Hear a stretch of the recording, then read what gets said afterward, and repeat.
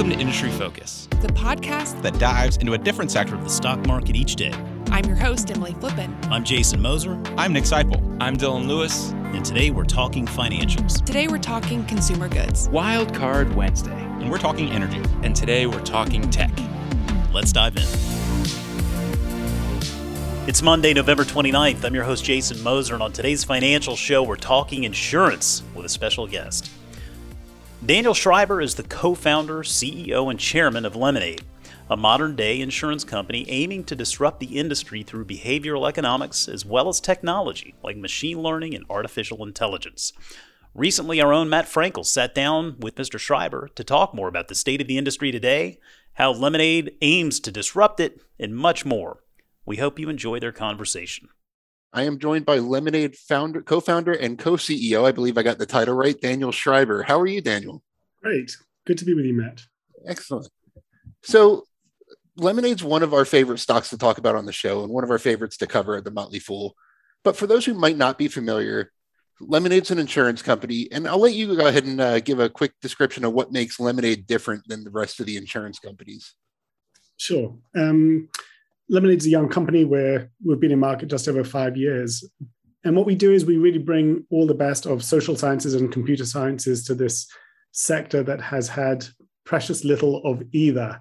And what that translates into is if you're buying renters insurance, homeowners insurance, pet insurance, life insurance, car insurance, you can do it in a matter of seconds. You can get paid in a matter of seconds, all from the comfort of your mobile device. If you're making a claim, you hold up the device, you take a video of yourself, and you can get paid in as little as 3 seconds. And leftover money goes to charities. So there is a social impact dimension where a certified B Corp and trying to align interests with our customers and using charities as a way of diffusing some of the distrust that really plagues the industry today is pretty central to what we do at Lemonade as well. So why has it taken so long to disrupt the insurance industry? I mean, insurance has been a terrible process for decades. This isn't a new problem. So why has it taken companies so long to really dig into this? I guess things have been going pretty well for the insurance companies. So if you're the CEO of one of the incumbents, the last thing in the world you want is to rock the boat. You were built 100, 150, 200 years ago on the best that there was to offer back then, but you would never architect your business for the 21st century using 18th century technologies. And that's what they had to do. So they had no interest in upsetting the apple cart, so to speak. And for newcomers, it's been surprising. I agree with you. This is such a vast industry, unloved by consumers, but used by all of them. And that just screams out for disruption and for innovation.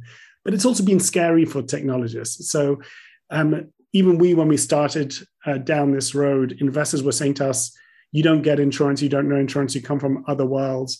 And there's this halo of it's too regulated, too capital intensive, and those kind of barriers were set up and deterred a lot of people, I suspect.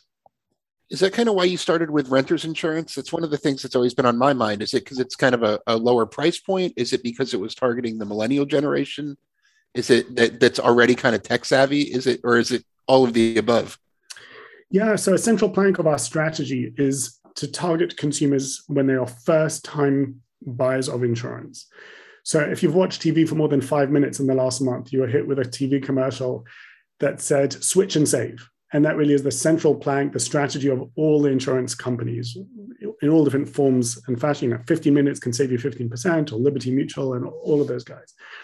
We're playing a different sport. We are not trying to take customers from other people. We're trying to attract first-time buyers of insurance. And about 90% of our customers are first-time buyers of insurance. And renters tends to be the on-ramp into the world of insurance. So that is really the best way to attract young consumers, first-time buyers. And then as they go through life cycle events, they move from renting to that condo to the home in the suburbs. They buy a car, they have kids, they want life insurance, all of those things, they acquire pets. All of those things really mean that their spending on premium is likely to 10x and 10x again over the subsequent years. So get them young, delight them, and they'll stay with you for life is really our strategy. Is that how you got to 1 million customers in a fraction of the time of anybody else? Is it?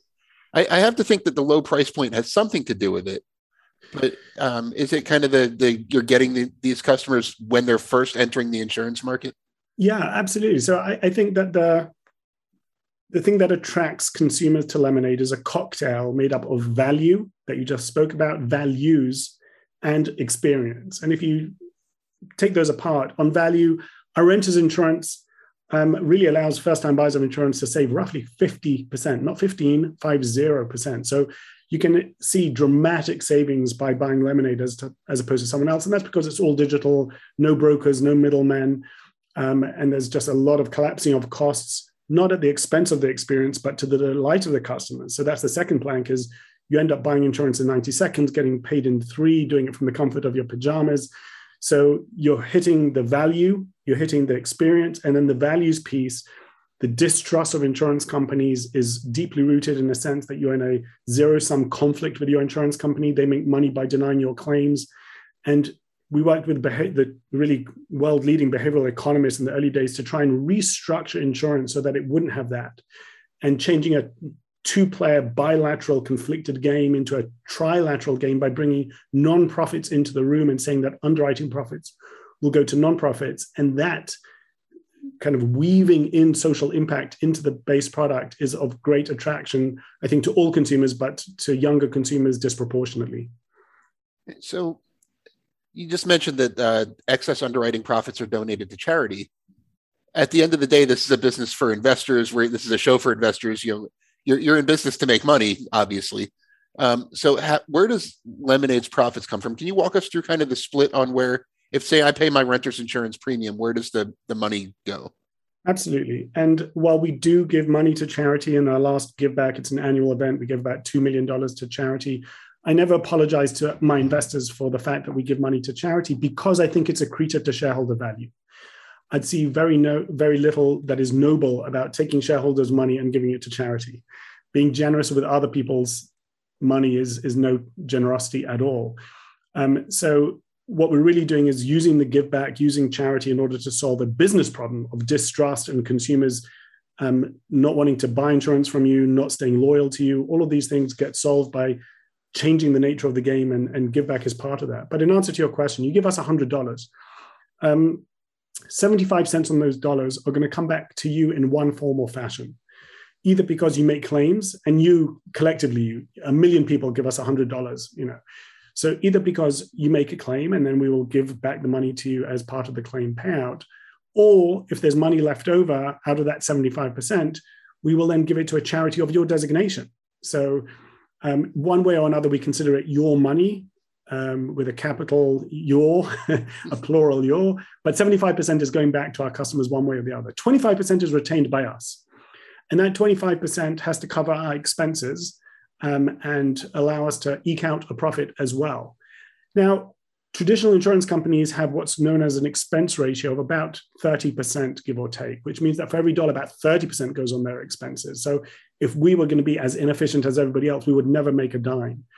But already today, among the incumbents, the most efficient have a 15% expense ratio. So companies like Geico, Progressive, USAA, who are really the best of the bunch. And if you assume that we even don't do any better than them, we just go toe-to-toe with the best of the incumbents, I think we'll be able to do better than them or best them. You'd still see a 10% net profit. And that's before you have all the things that insurance lives on, like investment income and other products that you can layer on top of the core product. So that gives you a sense of where the money goes. That answered a really important question for me, the investment income question, because that's something I don't really hear about too much when it comes to Lemonade. I've heard the 75-25 before, but so you are planning on building up a portfolio and generating investment income and having that be a significant source of future revenue, correct? It's interesting, because if you speak to a traditional insurance company, that is the source of income. Their combined ratio, which is the loss ratio plus the expense ratio, tends to hover at around 100. So there's nothing left. There's very thin margins. But for us, we expect to be making much healthier margins. Our gross margins today tend to be in the low 20s. So we do see ourselves as operating with a healthy margin before you come to investment income. And in our thinking, investment income is on top of our core business model. It's not a substitute for it. We think of ourselves more as a tech company, as a platform that takes a margin for transactions rather than simply an investment income-based insurance company. Okay. And I mentioned earlier that the insurance business has taken decades to disrupt, But now that we're getting there, you're not the only company doing this. There are other tech-focused insurance companies out there. You're acquiring one of them, which we'll get to in a little bit. But what makes Lemonade different from all of these other insurtech companies that have sprung up over the past few years? Sure. I mean, I have to say that I'm continuously surprised by how few there are. So given that how encumbered the incumbents are and how big the prize is at the end of the rainbow, you'd have thought that there'd be a lot more people fighting this good fight. So that's some relief to us that the competitive landscape actually hasn't developed all that aggressively. When we launched Lemonade, we kept looking over our shoulder, expecting there to be a horde of other startups chasing us down, and that never fully materialized. So if you think about, in the life insurance space, you could name one or two companies. You could probably name Ladder Life, maybe Ethos. You'd struggle to name a third. In the home insurance space, you'd name Hippo and you'd stop. You wouldn't name a second. In the car insurance space, after we acquire Metromile, there's one left, it's Root. In the health space, you'd name Oscar. It's really slim pickings. But I'd say two or three things in direct answer to your question. One is that this is such a stunningly big marketplace that we wish all of the other insurtechs tremendous success. Our success is not dependent on their failure. They can be hugely successful, and that really doesn't impinge on our potential at all. So we wish them well. We are really combating the incumbency, which is so huge, trillions of dollars. That's where our eye is focused, not on other insurtechs. But there are significant differences between us and the other insurtechs. I think the most striking one ties back to what I said earlier about our strategy of acquiring customers young and then growing with them. All of the other insurtechs that I just listed and that I can think of are monoline businesses. They do just life insurance, just home insurance, just car insurance, which means that they are this pure play in a single line. We don't know how you make that successful. At least we didn't want to fight that fight, because customers tend to buy multiple products from the same insurance company. And we see that today with our homeowners insurance. The inability until recently to offer car as a bundle meant that we were operating in that space with one hand tied behind our back, because we were sending consumers off to State Farm to get their car insurance, and State Farm quickly offered them a bundle, and you'd see some churn through that. So the pure plays, and everybody else in this marketplace is a pure play, is a strategy that we struggle to understand. And I wish them well. I'm sure they'll make the most of it, but hard for me to see how you make a success as a pure play company in this space. And you just mentioned State Farm. So on that kind of note, what would prevent a State Farm from replicating your business model?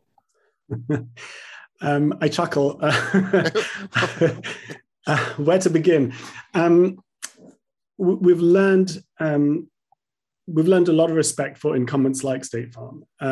So I laugh, not because they're not tremendous companies with great heritage led by fabulous people. They are all of those things. But because the challenges that they face in the 21st century are incredibly tough, may even be kind of insurmountable in the long term. So if you're State Farm or Allstate or Farmers or any of these companies with state and farm in their name, you have tens of thousands of brokers. You took the job as the CEO thinking that was a tremendous asset and a defensible barrier to competition. And now you're wondering whether that asset isn't really a liability in the era of direct-to-consumer digital distribution. And now you've got channel conflict and you can't really go digital, and it's holding you back rather than propelling you forward. You were told all these wonderful stories about the technology that you built up since the 1980s. And now you come in and you realize that this is just an albatross around your neck. What you want is a black box. What you've got is a black hole, and you keep pouring money into it and nothing really good comes out of it. You've spent decades grooming a team for legacy preservation because you're a 200-year-old company and you thought that the going was good and it would continue that way. And suddenly you're faced with digital disruption and the need for business transformation, and you just don't have the culture, you don't have the people. And frankly, talking to investors, you don't have the investor base. I've spoken to some CEOs of the largest companies who see the writing on the wall. They say to me these amazing sentences like, Daniel, I fancy your chances more than I fancy my own, which is a stunning thing to hear from some of the largest insurers in the world. And when you spend time with them, you understand that even though they know what needs to be done, it would be a huge disruption to their existing business, and they won't get support from their shareholders because they have shareholders who don't read the Motley Fool. They've got shareholders who are these large institutions that just want their stable 5% dividend year in, year out, and will not support strategies that involve transformation. So they are hemmed in from their culture, from their technology, from their shareholders. It's the classic innovator's dilemma. I see why you chuckled when I asked that. Then. So you mentioned investors. I know you don't want to comment on your stock price performance, because if you did, you'd be the first CEO I've ever interviewed that did. But do you think the market has a difficult time valuing your company? A lot of insurers trade for like one-time sales or something to that effect. And I think even after recent performance, you're at something like 30 times your sales. You think the market kind of struggles with where to value you? Well, one area of struggle or confusion is actually embedded in your question as well, which is what exactly are you multiplying by? So usually you're right, insurers will trade at 1 times or 2 times or something between the two, their book, which is, their total premiums. For most insurers, total premiums and revenue are synonyms. So it's kind of the same thing. For Lemonade, it isn't. And the reason it isn't is just because of GAAP accounting practices that don't allow you to recognize premium that is reinsured through a proportional reinsurance treaty. You don't recognize that as revenue. So even though it is part of your premium, if you choose to reinsure it in a particular way, GAAP accounting practices mean that you don't count that as revenue. We do that to 70% of our book. And what that means is that 70% of our premiums are not recognized as revenue. So if you actually look at our top line, which is in-force premium, which allows you to disregard, what kind of reinsurance we have in place, we are at less than 10 times that. So we're something like 9 times or 8 times, depending on the day and the share price. And so it is still a healthy premium, but it's not 30x. It's 8, 9x total book rather than 30x. And that revenue thing can be very misleading. And I think that, why are we getting 8, 9, 10x a book? It's really because nobody who's investing in Lemonade today is investing because of what we have. They're investing for what we might become. So I think this is very much a long-term strategy. I know that's certainly the way you at Motley Fool talk about our stock is 5, 10-year horizons. And if you believe that insurance is a market that is ripe for disruption, that insurers that will thrive in the 21st century are those that are created in the 21st century, that Lemonade can 10x from where we are and then 10x again and still be a medium-sized insurance company, and that we will end up at that point with lower cost, superior product, superior underwriting, then you can start seeing why actually paying those kinds of multiples today could make a lot of sense in the long term. It may be a smart thing to do. And you really can't compare us to companies that have zero growth when we're growing at close to 100% year on year and say, apples to apples. So clearly those are the drivers of our investor base, and we welcome that. Well, speaking of growth, I want to pivot to the most exciting reason I want to talk to you today is Lemonade Car and Metromile. You just rolled out Lemonade Car, your auto insurance platform. And anyone who's read anything I've written about your company knows that's the part that I'm most excited about going forward. You rolled out in one state, Illinois, I believe it is. Yeah. And it said Tennessee is following soon. Why so gradual? Why is a national rollout so difficult? Yeah, we've done this with all of our products, I have to say. They've always started with a single state. And the reason, and we've moved very quickly, and in every state you can buy at least one of our products, and in many states, most states, you can buy all of our products. But sadly, tragically, in the United States, there is no federal regulation of insurance. It's all state by state. So we really have to deal with 51, including DC, different regulators, and they all want to go through the process. And they all approve us at the pace that they approve. So we end up at a good place, but it is staggered. And then we just have the choice of, we got approved by Illinois. Do we wait until there's a critical mass, or do we just launch? And our philosophy has always been go as quickly as we possibly can. We're ready to go nationwide. The approvals will come in, I think, with fairly rapid fire now. And of course, the Metromile acquisition gives us a lot of licensing coverage as well. And once that closes, and we're several months, maybe 6 months is my guess, away from closing that, you'll suddenly see a step function increase in how much coverage we have, how many licenses, how much in-force premium. So for the Metromile acquisition, there's 3 real reasons I could see to acquire, just from reading through your presentation on it. One is the 49 state licenses, which you just mentioned. There is the company's proprietary data, which is massive. And then there's their insurance book, which I believe is about $100 million in in-force premium. So can you kind of talk about how those three things really fit into your growth strategy? Absolutely. The overwhelming focus of the acquisition is what you call the data, but more broadly, the system that they have built in order to understand and price and underwrite risk at a level of granularity that nobody else really can. So the way car insurance works today in the United States, almost entirely, I'm generalizing, but only a little bit, is based on proxies. So I ask you for, I get your credit score, I ask you for your gender, your age, your education level, I'm even going to ask you your marital status. And it turns out that all of those things are correlated to what kind of a risk you represent on the roads today. So it's statistically sound, but it really means grouping large swaths of humanity into a monolithic group because they all have the same credit score or the same gender. What Metromile has done in a way that I think is unmatched, certainly in the United States, possibly worldwide, is they said, we're not interested in credit score correlations to driving. We want to get down to the most granular level we can. We want to be able to price at the level of 1 mile driven by this person. And then you can aggregate it up. But we want to get down to really granular pricing, looking at how much you drove, how you drove, getting granular data at several hertz. So multiple times a second, they are polling their technology to see whether you're driving, where you're driving, what time of day you're driving, how you're driving, all that kind of stuff. And that creates just an incredible, detailed, textured map of what represents what kind of risk. And it's invisible to the incumbency entirely.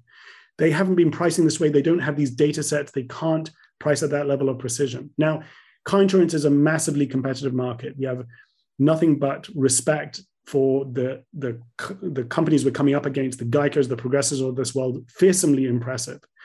And I think left our own devices, we would get there. It would be a multi-year process. We would let our system and our telematics and our sensors collect the data. When we got critical masses, we'd be able to find the correlates between all of those signals and claims. But it would be an expensive road to go down because while you're learning, you're turning out that you're mispriced, you're underwriting imprecisely, and therefore you're being hammered along the way. We will still have some tuition fee to be paid, no doubt. But I think Metromile shortens that tremendously. And that's really the overarching thing. If you think about the strength that Lemonade brings to car insurance, the product, the design, the marketing, the bundling, we've got tremendous assets that I think give us a huge competitive advantage. But we lack the heart, which is pricing and underwriting insurance for car with precision.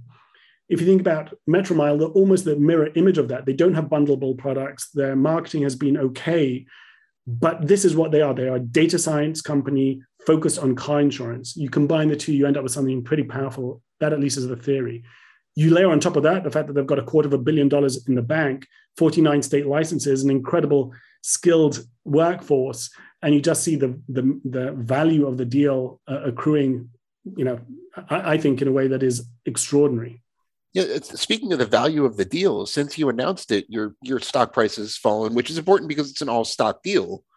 So if I'm doing the math, you're paying just a little bit over what the cash that Metromile has right now. So is this just a real steal, or am I missing something about the terms of the deal or anything like that? You're not missing anything in the terms of the deal. I think that for Lemonade, this is an extraordinarily good deal. Strategic, affordable, a bit of a game changer. So I think for us, it is a stupendous deal. But I have to tell you, I think this is a win-win. I think if you're a shareholder of Metromile, this is a stupendous deal for you too, because the path that you were on was a tough one. And there's a reason why their stock price was struggling, because when you don't have a lot of capital and you've got a depleted stock price, you don't have access to a lot of capital, and you don't have an install base that you can upsell and cross-sell to, that all of those things really do put a ceiling pretty low on what you can do, or makes it very difficult or risky. So I think that for us, this is a tremendous unlock. The 19-to-1 ratio was brought by taking their price, our price, and just looking at the market value. So this wasn't some big discount. It was actually a premium to where their stock was already trading. So we weren't in any way taking advantage. We were actually paying a premium to their stock price. And then you think about, if you're a Metromile shareholder, will your investment likely be worth more because of this deal over time? And I would argue emphatically that it will. It suddenly unlocks 1.4 million customers that can buy this technology. It unlocks homeowners that you can bundle with. It unlocks a brand that is better known and available in more states. And it allows you not to duplicate all the spend on all the technology of running an insurance company. So there are tremendous efficiencies to be had there as well, which is why, as I say, I think great deal for us, but a compelling deal for the Metromile shareholder base as well. Okay. And I know we have to let you go soon, but I just have a couple more questions left. Please. So I know the car insurance is probably the most exciting opportunity, but it's not the only other insurance vertical you've launched recently. Life insurance launched, I want to say about a year ago, a little more than a year ago. And it's only about 2% of your business right now. Why hasn't that caught on in the way that you hope Lemonade Car will? It's a great question. Yeah, I think it launched slightly under a year ago, but thereabouts, so 45 weeks ago, something like that. So a couple of things to say about that. One is, by some yardsticks, it's actually doing very well. So of course, our denominator is now pretty big. So to become 2% of something pretty big becomes increasingly difficult. If I just map out the growth rate of our first launch product, renters insurance, and I have this on the dashboard, its growth curve and the growth curve of life insurance since we launched it over those last 45 weeks. Life insurance is actually 3x where renters was at this point. So that's just one point to bear in mind. The denominator can be confusing. When I strip that away and just look in absolute dollar terms, our life insurance is generating 3 times what our renters insurance, which is our bread and butter, was at the same stage. That said, and it's doing it at 90+% gross margins because we don't write on our own paper. We're not licensed to do life insurance on our own paper. We are reselling an insurance product that is on somebody else's paper, which means it's pure margin, which is also pretty interesting. But having said that, life insurance is, and we knew this to be the case, we even spoke about it at a launch investor meeting, shareholder letter and investor call. Life is a very tough business. The insurtechs that have tried to do well on a standalone basis just with life insurance have struggled. The customer acquisition costs are very high. And this has been a market where we haven't seen pure play digital players do all that well, with very few exceptions. So for us, this was predominantly about rounding out the offering for our insureds, making sure that that thesis about getting them young and then catering to their totality of their needs over time is fulfilled in full. And because it's not it's not on our paper, because it's something that we are reselling, technically the experience is still pure Lemonade, but from an accounting or plumbing point of view, it's written on somebody else's paper. That also means that the work with the regulators is mediated by a third party, which makes it quite cumbersome. So for all of those reasons, we think it's doing exactly what it needed to do. It's growing faster than renters. Customers are bundling. And I think that will be remain the central way in which they buy life insurance, is they'll come in for renters or for home or for car or for something else, and they'll add that on, as opposed to the more native on-ramps. So pet insurance is 2/3 new customers on-ramping. That's true for renters. That's, I think, going to be true over time for car. And then we get cross-sells in all the directions. That's what we've seen in the other products and what I anticipate happening going forward as well. Okay, and last one. I'll give you the last word here. Let's fast forward 10 years. You mentioned we're long-term investors here at the Motley Fool. So 10 years from now, it's 2031. Where is Lemonade? So our mission is to become an iconic brand for the 21st century, and really to become the dominant brand in the insurance space. Insurance creates these companies that last for centuries, do $100 billion. That's the prize. That's what we're going for. I think whether it's for 10 years or 20 years, but our goal will be over the coming years to 10x our business and then to 10x it again. So you're talking about going from something that's approaching $400 million of in-force premium to $4 billion to $40 billion. And at that point, we'll be a medium-sized insurance company. But over the time horizons that you're talking about, that will be what we want to do, 10x and 10x again, so to 100x our business. It's amazing to think that we could 100x our business and still be half the size of State Farm. So just gives you a sense of how much headroom we have, that we could grow 100-fold and still be half the size of State Farm. And we do want to get to that point. It's not just about growth. We want to get to that point when we are best in class in terms of automation and therefore cost structure, best in class in terms of brand and therefore loyalty and customer satisfaction, and best in class at pricing and underwriting risk, because we're built on this digital substrate. Thank you so much for joining me. This was a great conversation. Hope to have you back soon. Thanks, Matt. Bye for now. And that'll do it for us this week, folks. You can learn more about Lemonade by going to lemonade.com. Remember, you can always reach out to us on Twitter at MFIndustryFocus or drop us an email at industryfocus@fool.com. As always, people on the program may have interest in the stocks they talk about, and the Motley Fool may have formal recommendations for or against. So don't buy or sell stocks based solely on what you hear. Thanks as always to Tim Sparks for putting the show together for us. For Matt Frankel, I'm Jason Moser. Thanks for listening, and we'll see you next week.